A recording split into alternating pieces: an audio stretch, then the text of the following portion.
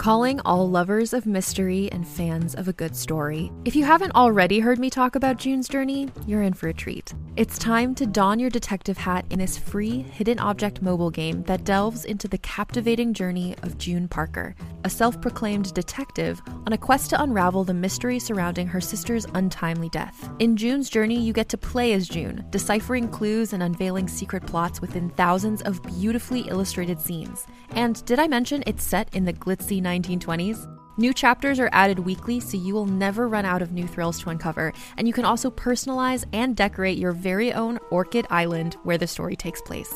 How sharp are your detective skills? Find out when you download June's Journey on your Android or iOS device, or play online via Facebook Games. Your detective journey awaits.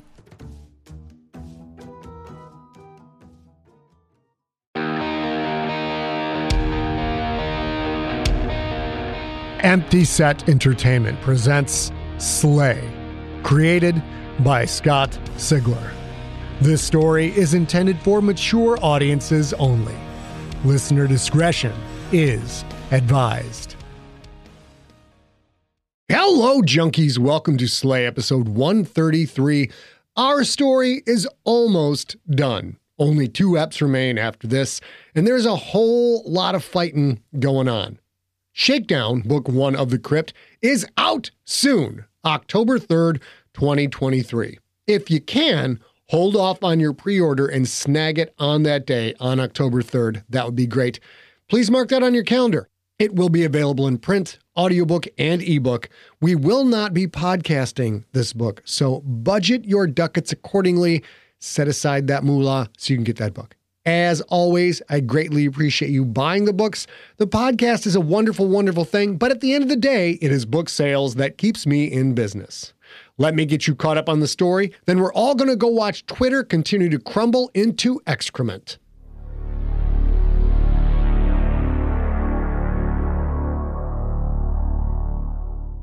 Billy, Magda, Ariella, and Dragon are at the Old Stone Church, under assault from Butch and the Rolling Outlaws. Billy and Butch fought one-on-one. Billy broke Butch's knee, but his celebration was short-lived.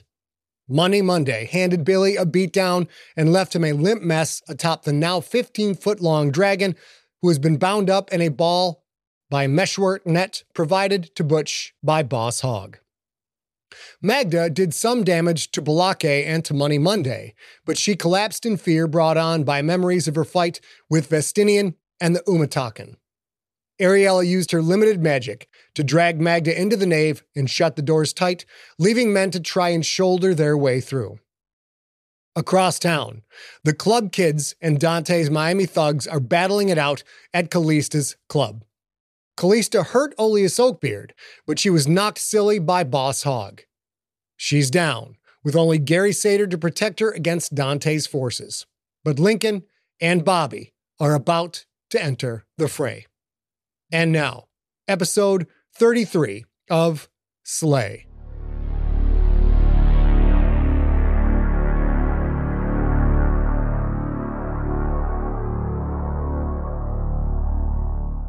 Boom, boom, boom. In a definitive rhythm now, shoulders slamming against the nave doors. Wood rattled and cracked. It wouldn't be long. Get me something to lean on! Still groggy from Money Monday's crushing blows, Billy heard the pain and anger in Butch's words. Billy leaned his weight on the bound Dragon, pretending to cry, using his body to shield his actions. He couldn't get the tip of his pointer finger to slide between the taut gold wire and Dragon's unforgiving scales. Boom, boom, boom. A low growl burbled in Dragon's throat. Not words that Billy could understand, but emotions flaring like a torch in the darkness. Get me out of this net, best pal, and I will take care of everything. Billy pushed harder. The wire dug into his skin. He pushed harder still. Something seemed to give. His fingertip suddenly slid beneath the wire. Billy saw the blood before he felt the pain. The wire had stripped away a slice of skin, from just under the top of his finger down past the second knuckle. When the pain did hit, Billy clenched his jaw, fought to keep from screaming. Boom, boom, boom. Dragon's soft, gurgling sound grew more urgent. Don't stop now, best pal. You gotta keep going. Billy hooked his finger under the wire. His blood spilled, running between the scales in a zigzag course down Dragon's body. The pain Billy had felt until now seemed like nothing. He had just flayed his own finger. Billy pulled, grunting softly against the agony. The wire wouldn't budge. He had to focus. He blinked away the tears, and he pulled harder. He pulled against the wire until he felt like it would slice off his own finger. Boom, boom, boom. The fibers, the threads. He saw them again, a cavalcade of tiny colors shimmering like balled-up plastic wrap. He had to pull with that finger and with his mind. A dangle of snot dripped from his nose, but he didn't care. Billy imagined the strand's meshwork splitting, fissuring, and he pulled harder still. The wire finally broke with a dull thwop of snapping twine. Billy had done it. How? He didn't know. Dragon wiggled. She was still too tightly bound to even lurch against the golden net. She gurgled faster, keeping the sound so low that Billy didn't hear it as much as he felt it against his chest, his stomach, and thigh, the parts of him that were pressed against Dragon. One strand, clearly, wasn't enough. "Someone give me a gun," Butch said. "I'm gonna kill that little motherfucker." "They're still too hot," Money Monday said. "Then give me a brick, a shovel, a rock, a fucking wooden stake if you can find it. Get it now."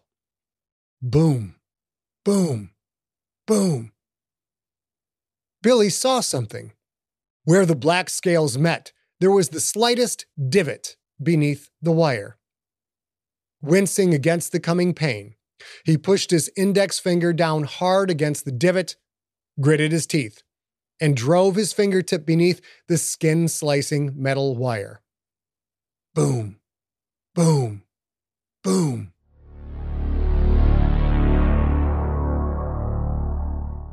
Subwoofers shook the floor, made everything vibrate in a fast tempo rhythm. The synth-heavy track sounded like two demons grudge-fucking a lawnmower. A kaleidoscope of color pulsed and coursed across the sprawling club, along the velvet-roped booths and the black walls, blazed up from a dance floor streaked with the blood of the wounded, the dead, and the dying.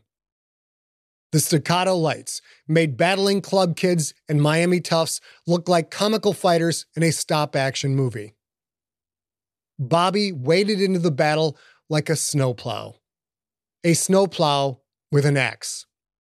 A powerful swing chopped through both legs of a Miami thug, severing them at the thigh. The man dropped, blood spurting, and made a noise that was half a cry of pain and half a grunt of, "This can't be happening." Left hand dangling limp and useless, Lincoln followed in the Minotaur's wake.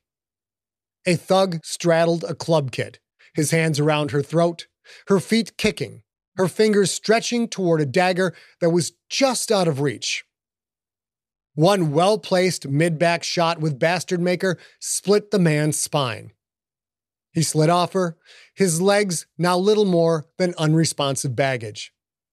The blow probably would have killed him, but the club kid made sure. She grabbed up her dagger and drove it into the thug's throat. Bullets skipped off Lincoln's armor. A close-range shotgun blast. Bobby's grunt of pain, then a truncated scream of terror as the Minotaur reached out, grabbed the shooter's head, and crushed his skull like a watermelon. "Lincoln Franks!" Hogg's voice, augmented by minor threadwork of some kind, loud enough to be heard over the near-deafening dance music. That you behind that soon-to-be-dead Brahma bull? Maybe you should, maybe you should head home. I had my local talent, led by a man named Butch, follow your little bee from his grandmother's place. Could Billy have been dumb enough to try and see his grandma? Fuck a duck. Yeah, he could have been that stupid. When Lincoln had gone to her place, Butch's men had been watching it. You're full of shit, Hog! Lincoln turned away from a thug who opened up with a pistol. Bullets pinged off Lincoln's armored back. He finished the turn, throwing Bastard Maker in an end-over-end blur. The blade chunked deep into the man's sternum, dropping him. Totally full of shit! While that may be true in general, it ain't now, Hog said. Being the polite sort that I am, I told my fellas to follow Little B, and once he got to wherever it is he was going, to keep him company.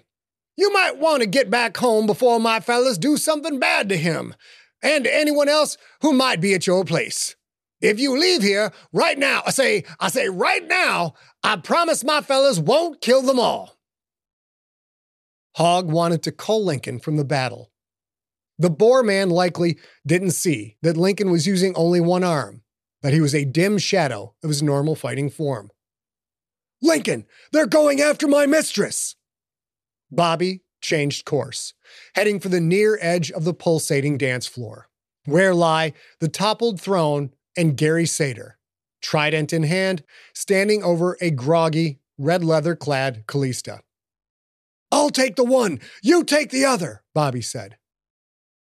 Over the flashing carnage, Lincoln saw Boss Hogg's two sunglasses sporting sycophants, one with dark skin, one with a wraparound scorpion tattoo on his neck.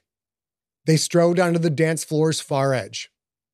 They walked quickly toward Gary and Callista, slashing their scimitars down at any club kid in their way.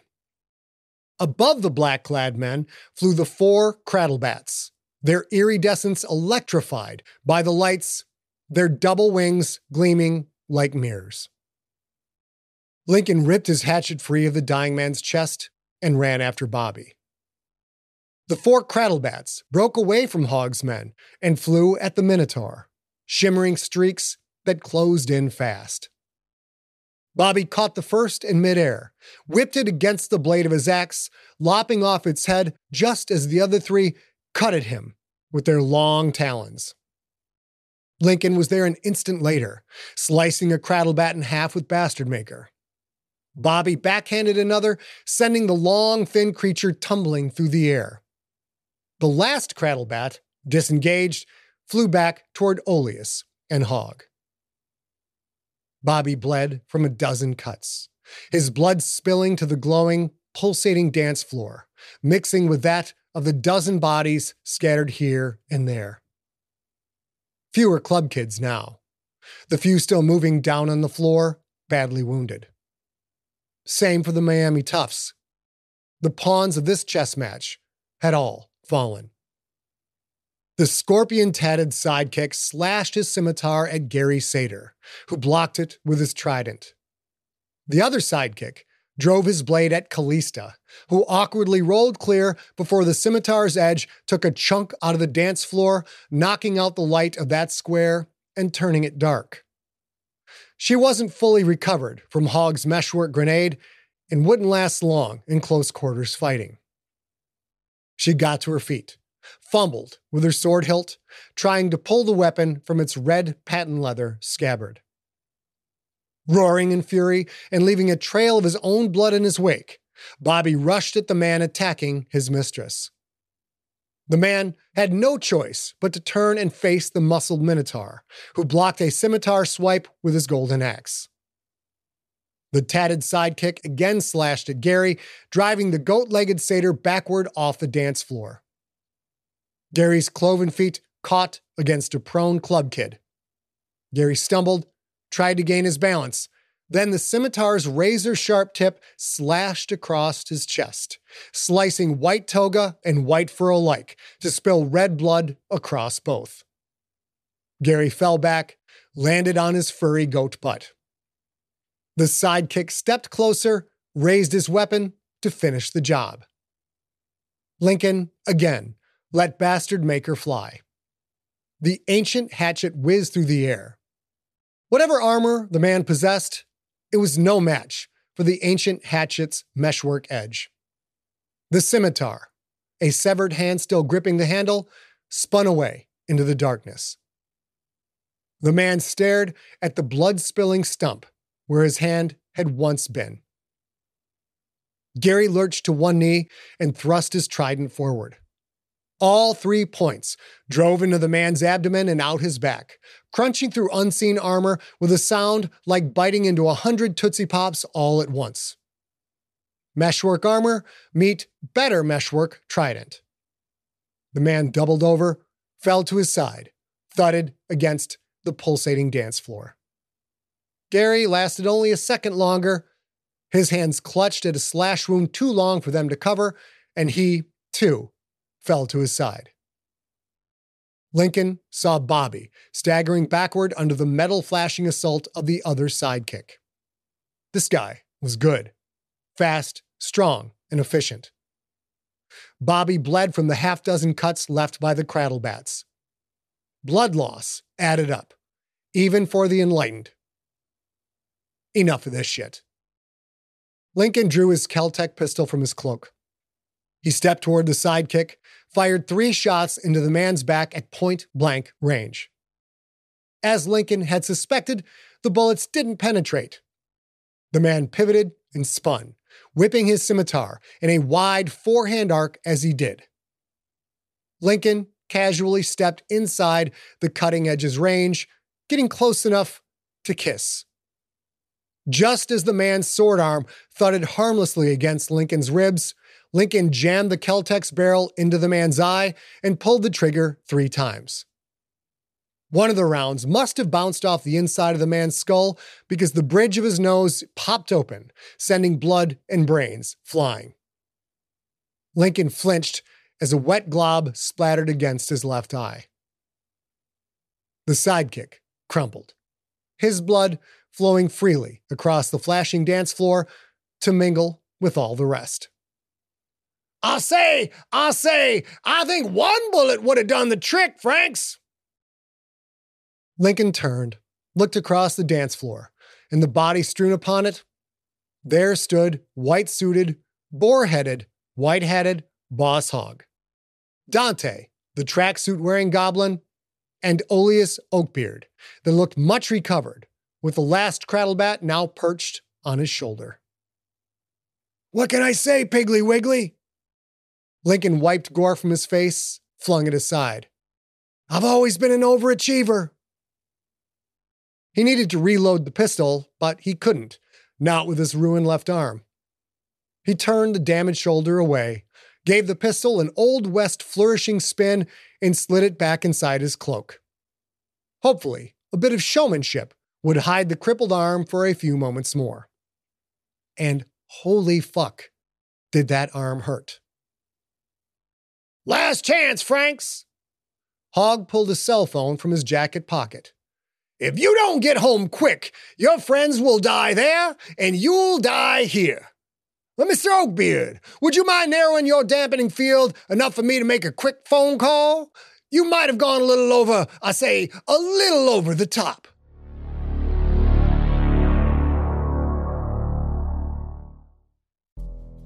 In the climate-ravaged world of 2072, the city of Pura stands as a miraculous green haven. Pura is a geoengineered paradise that protects its fortunate residents from the global catastrophes of heat domes, fires, floods, and droughts.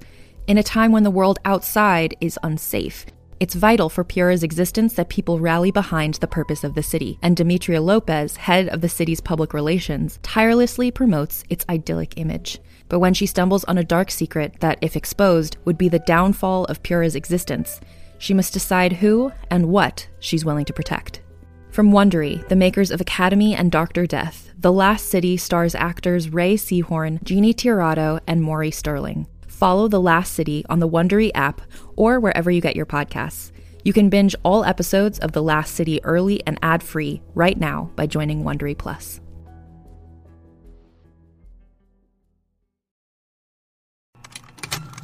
Contained herein are the heresies of Radolf Burntwine, erstwhile monk turned traveling medical investigator. Join me as I uncover the blasphemous truth of a plague-ridden world, that ours is not a loving God, and we are not its favored children. The Heresies of Radolf Buntwine, coming January 2nd, wherever podcasts are available.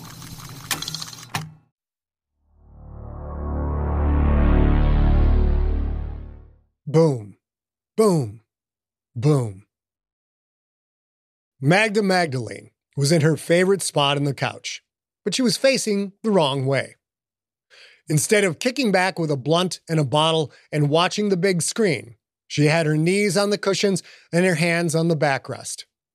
She faced the nave doors, which shuddered to the rhythm of strong men. "Magda," Ariella said, "if you have anything left in the tank, now's the time to use it."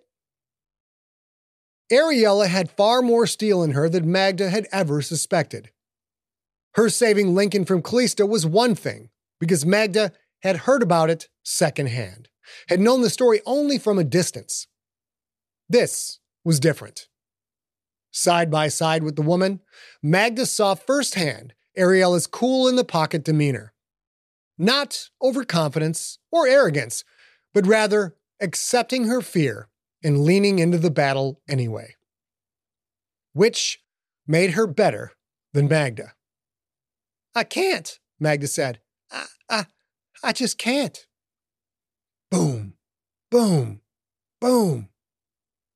"Tough luck," Ariella said. "I did what I could. This last bit of mesh only has room for one." She reached to the back of her neck, felt for a particular link on her gaudy necklace. Ariella turned transparent, then slid through the floor like a ghost. Boom, boom, crack. The nave doors slammed inward, and 3 men toppled through, their momentum carrying them inside. They scrambled to their feet. They weren't demons anymore, but the crippling memory of the Umataken would not release its hold on Magda's muscles, on her very breathing. She blinked. Only once, she thought, and then the men were on her, dragging her out of the nave and into the vestibule. She saw Billy there, hunched chest down, atop a blood-streaked, still-bound dragon. She saw a half-dozen gangbangers, including the one with the big 5 head, his lips split, bloody, and puffy from the blow she had given him with her bowstaff.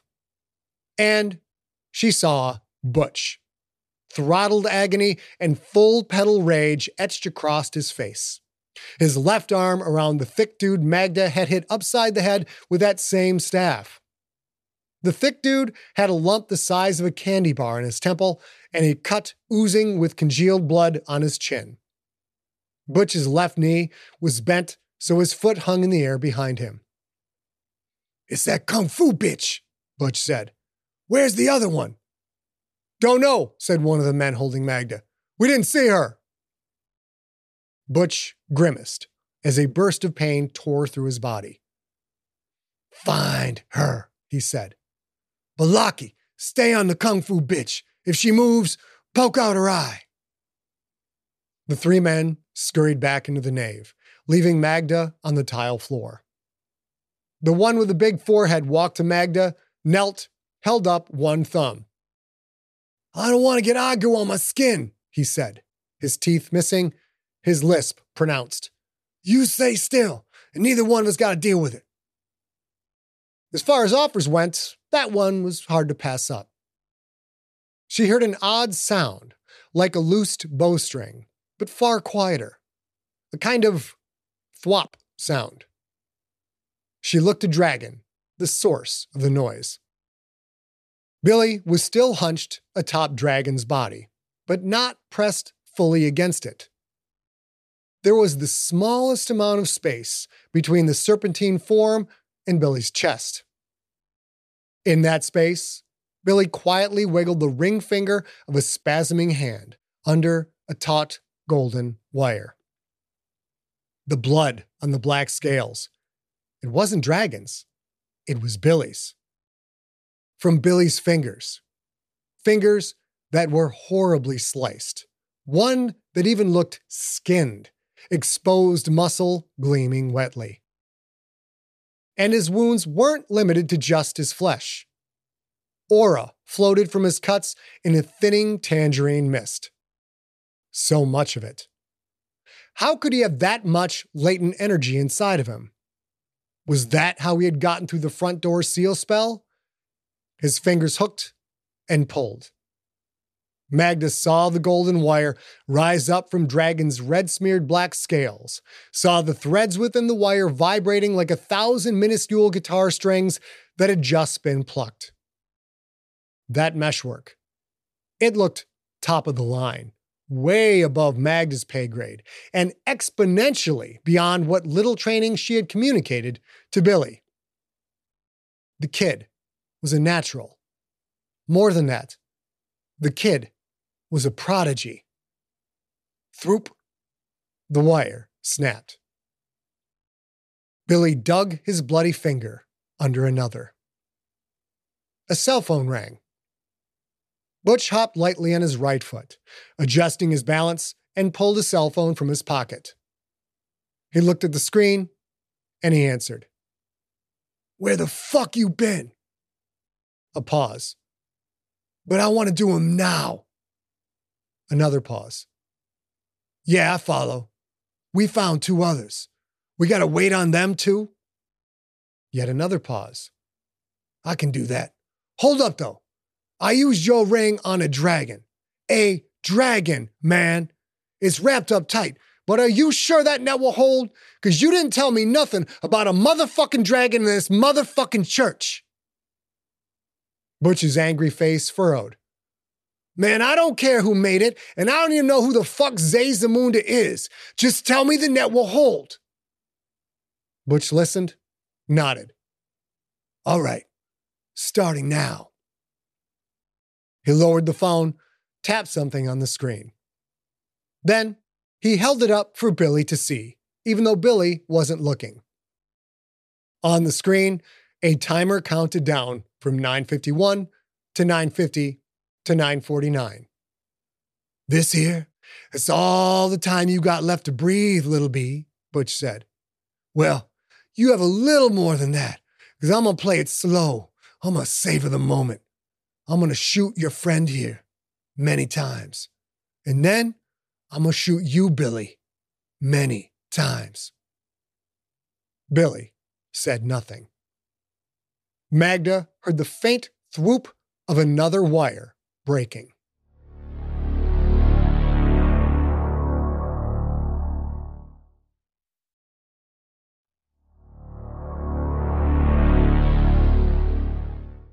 Say just one more second, Franks," Hogg said. "Gotta send a little text." Lincoln watched Hogg tap the screen, then slide the phone back inside his jacket. The club lights playing off the blazing white fabric of his suit were almost blinding. "I told my fella 10 minutes, then start shooting," Hogg said. "A resourceful guy like you, Franks, you can probably figure out a way to get there before all your friends are dead, right? Oh, that's right, and your protector, all tied up in a Zazamunda net of ain't moving a fucking inch."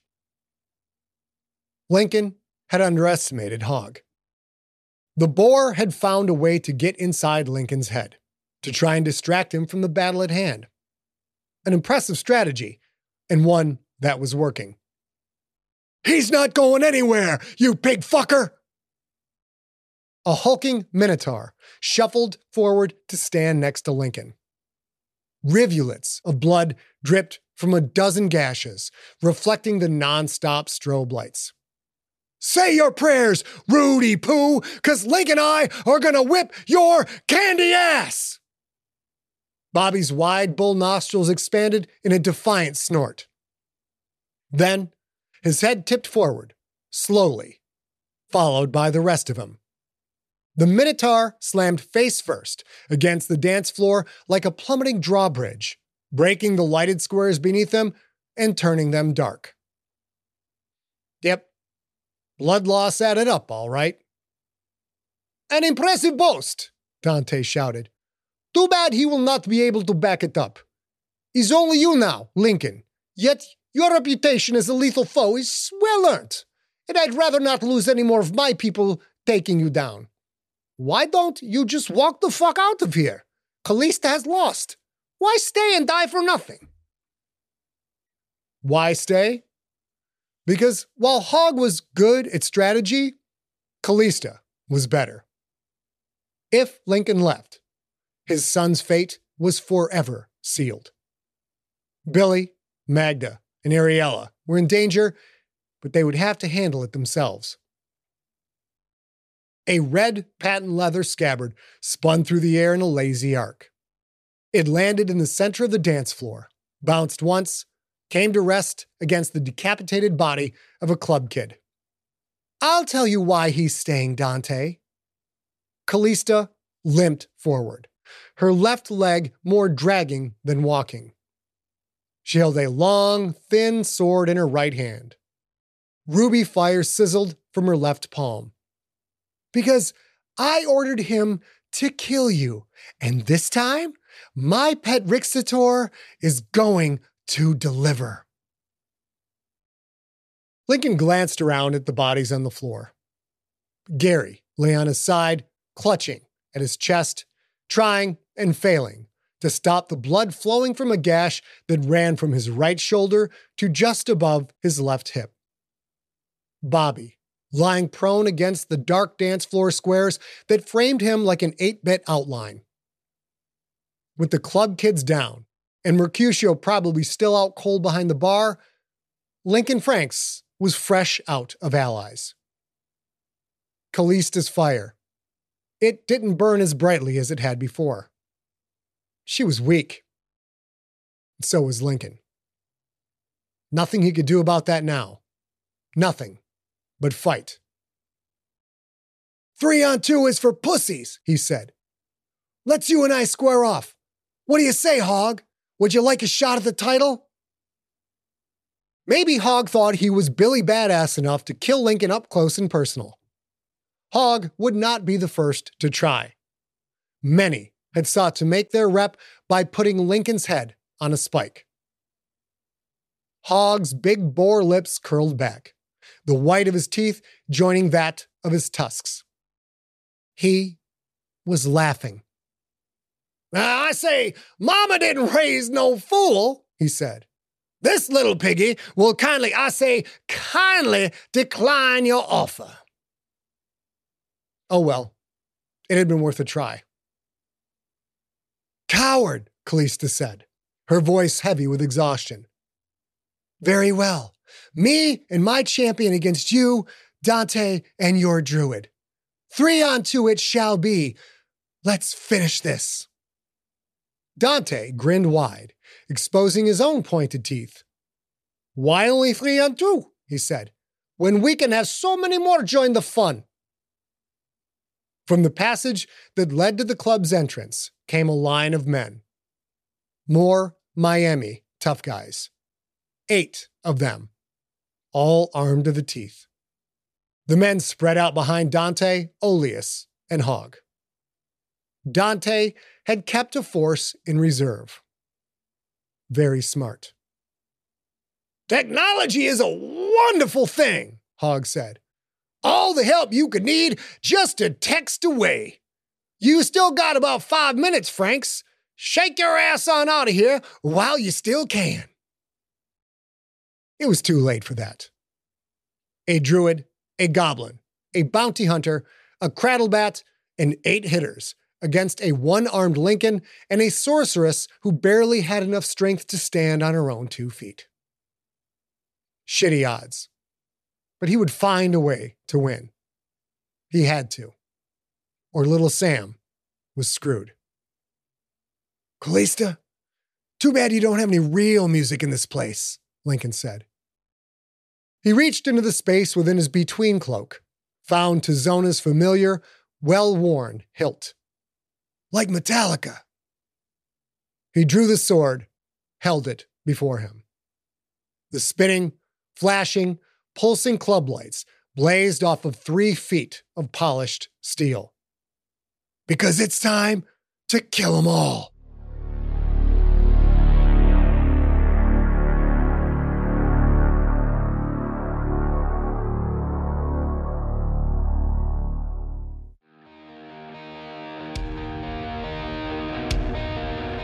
You have been listening to Slay, created and read by Scott Sigler.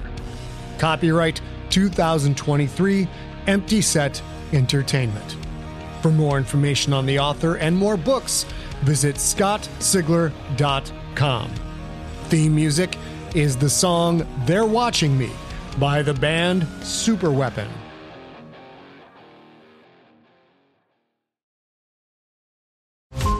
Every 5 minutes, a transplant candidate dies while waiting for a compatible heart, liver, or kidney. Imagine a technology that could provide those life-saving transplant organs for a high price, and imagine what a company would do to monopolize that technology. On a remote island in Lake Superior, a team of geneticists unlocks this holy grail of medicine by reverse engineering the genomes of all mammals, creating an animal with organs perfectly suitable for human transplantation. They envisioned a docile herd animal, but one team member had another, darker vision. This ancestor is anything but docile. The team's work spawned something big, something evil, something very, very hungry. Ancestor is a complete serialized fiction podcast by #1 New York Times bestselling novelist Scott Sigler, with all episodes available. Binge the entire story now on Apple Podcasts, Spotify, or wherever you listen to podcasts.